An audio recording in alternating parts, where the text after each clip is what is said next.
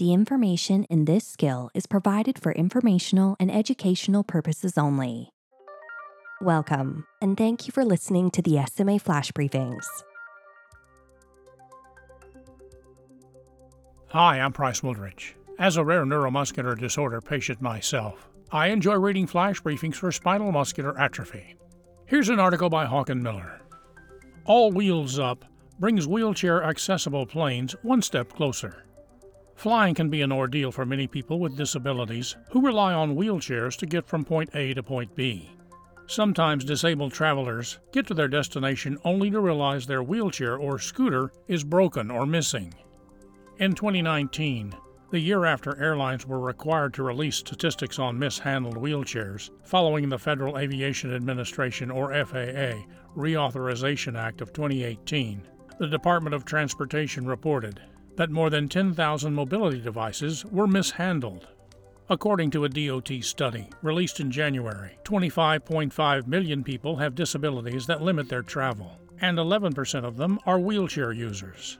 Travel blogger Corey Lee, who relies on a power wheelchair because he has spinal muscular atrophy, or SMA, type 2, has had plenty of wheelchair mishaps in visiting 39 countries across 7 continents. When he flew home into Atlanta Hartsfield-Jackson International Airport this summer, his wheelchair was so damaged he couldn't even drive it. It's not the first time it's happened either. Lee counts himself lucky his chair hasn't been inoperable when disembarking from an international destination, but it's always in the back of his mind.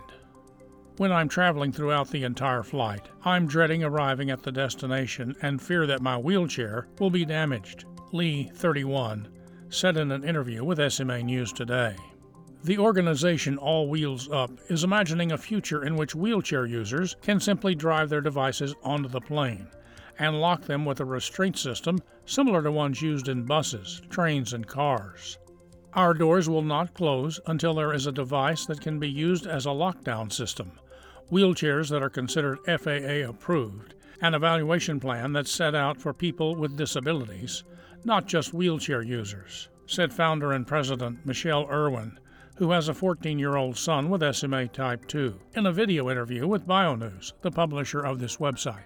Irwin, who still works full-time in the fashion industry, started the organization in 2011 after she and her family were grounded by her son's diagnosis because it was too risky for them to fly. It forced them to pass on his Make-A-Wish trip to Japan. All Wheels Up was created to fund the first successful crash test of wheelchairs and securement systems, which occurred in 2016. It took at least $70,000 in years of work, which included the design of a sled to hold wheelchairs for FAA testing, procurement of a pallet of wheelchair securement systems and a surrogate wheelchair, and travel to Washington, D.C. to raise awareness about the organization's work. In 2019, All Wheels Up conducted another test with a real wheelchair. It met the FAA standards of being able to withstand 16G forces. Irwin hoped her efforts would lead the U.S. Congress to fund research and development of a dedicated spot for a wheelchair on planes. It would negate the dangerous transfer process, eliminate the potential of the chair being damaged in the cargo hold, and allow people with disabilities to travel worry-free. That goal was partially met last month when the Transportation Research Board, or TRB, released its report, Technical Feasibility of a Wheelchair Securement Concept for Airline Travel. The author concluded that adding a wheelchair space to planes was indeed feasible, yet more crash testing and a strategic roadmap that will take into account variables such as economic impact, evacuation plans, and standards for the kind of wheelchairs that can be used in the proposed system would be necessary. All Wheels Up asked Congress for $1.4 million to fund a feasibility study that would include crash tests via the FAA Reauthorization Act of 2018. However, it settled on $700,000 for a feasibility study without physical testing. The organization presented to the study committee during its listening sessions and presented 70 pages of research it had done to date. So even though Congress took a step in the right direction, there's plenty more for Irwin to work on, she said. If we leave it up to the government, it's going to take forever, Irwin said. All Wheels Up is rapidly moving up the runway, already moving forward on what was suggested in the TRB report. A University of Washington roadmap study it funded is expected to be published June 3, 2022.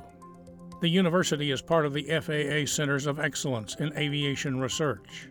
It leads the Center for Advanced Materials in Transport Aircraft Structures under the Joint Advanced Materials and Structures Center of Excellence, which was established in 2003. All Wheels Up funded another University of Washington capstone study, which looks into the budget impact model of adding a wheelchair spot to planes. Irwin is hoping the results of that study could be used as a marketing tool to raise money for a larger 4-year economic impact study.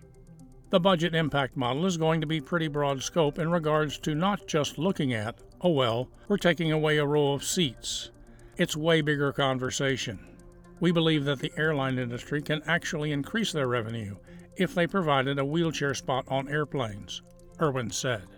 It will take into consideration public relations nightmares of breaking a person's wheelchair, the legal payouts for something like dropping someone during a transfer, luggage handlers out on disability for lifting 400-pound power wheelchairs, and savings in fuel because a wheelchair user would be able to board and exit the aircraft faster.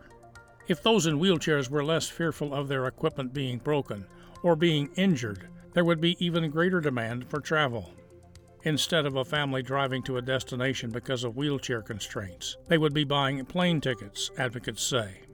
We're trying to build the disabled travel industry.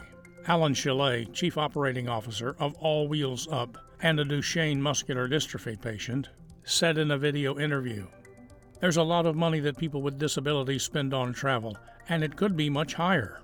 In addition to advocating for wheelchair-accessible spots and funding research to get there, All Wheels Up is focusing on issues related to flying with a disability that can be alleviated in the near term. Its Fly Safe Today program is giving away adult special needs harnesses so those with limited trunk support can be better secured in their seats, and adapts evacuation slings that can help crews safely transfer passengers with special needs in emergency situations. All Wheels Up bought the harnesses, which are not available online, wholesale from Kids Fly Safe, which also sells a children's version of the product. Most of the funding for All Wheels Up comes from grants. However, in 2021, Virtual Race, which occurred during National Aviation Week in August, helped raise additional money for the mission. Airlines, disability advocates, and transportation experts have been talking about accessible air travel for the past 40 years. The Air Carrier Access Act, which says airlines cannot discriminate against people who have mental or physical disabilities, was enacted in 1986, 4 years prior to the Americans with Disabilities Act. It's taken 4 decades to get to this point, partly because of a lack of funding for studies, like the recent feasibility report and the complicated nature of using a personal wheelchair inside the confines of an airplane. According to Catherine Hunter-Zaworski, Civil and Construction Engineering Associate Professor at Oregon State University and Director of the National Center for Accessible Transportation. Hunter-Zaworski, who also served on the committee of the recent TRB report, added that the FAA is highly regulated, making it a difficult environment to get something like a wheelchair spot approved. All wheelchairs that could be used in planes would have to be standardized, like they are in motor vehicles, which would require cooperation between wheelchair manufacturers, airlines, and regulatory agencies. Wheelchairs are unique to their user in size, weight, and features. It is a complicated process to determine just what is feasible on board an aircraft, American Airlines said in a written statement to online science magazine Undark in 2019.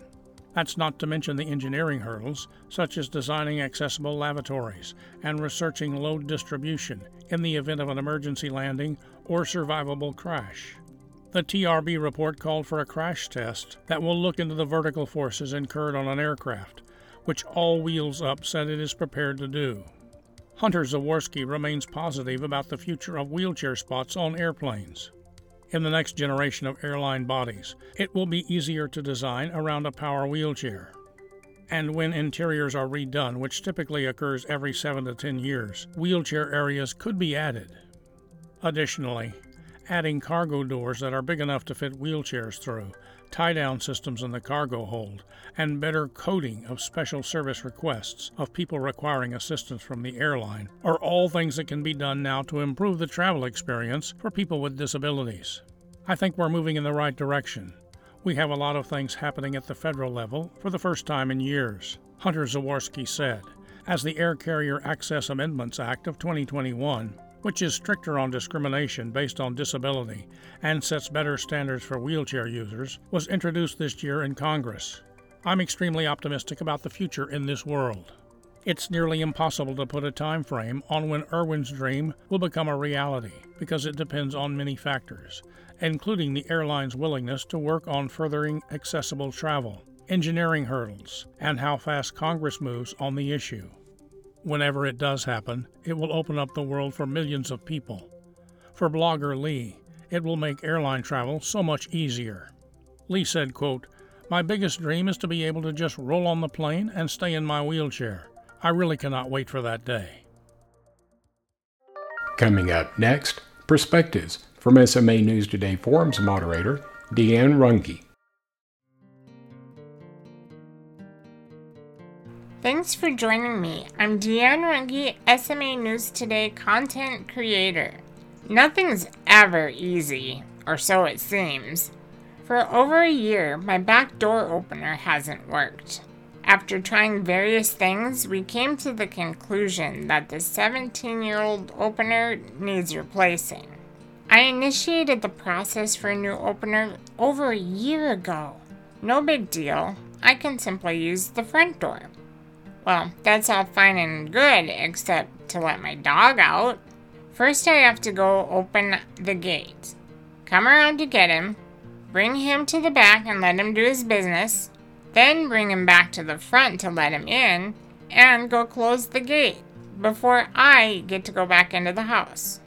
A hassle at 60 degrees, torture at 35. Once the temperature dropped, needless to say, I was more persistent with the status checks on the door. 2 weeks ago, the new opener finally was installed. Of course, it couldn't go without a snafu. They had ordered the button that activates the door to be triggered by waving your hand by the door. Yeah, that's not gonna work for me.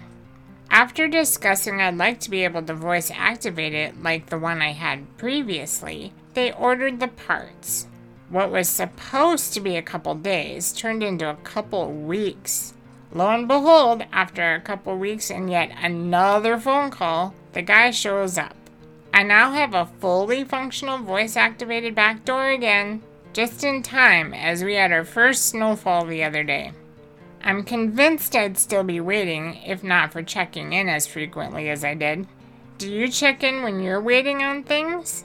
Being a pest is always a concern of mine, but I guess I'm just gonna have to get over that worry. What types of things have you needed to be persistent about? I'd love to hear about it over on our forums at smanewstoday.com/forums. But that's all I have for you today. We'll talk to you again soon. Bye for now.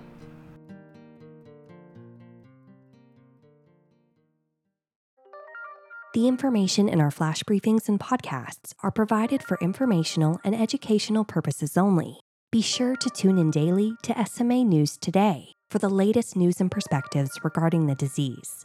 Discover more content that might be of interest to you at www.smanewstoday.com, and be sure to follow us on social media and join our SMA News Today forums, a trusted SMA community ready to welcome you anytime.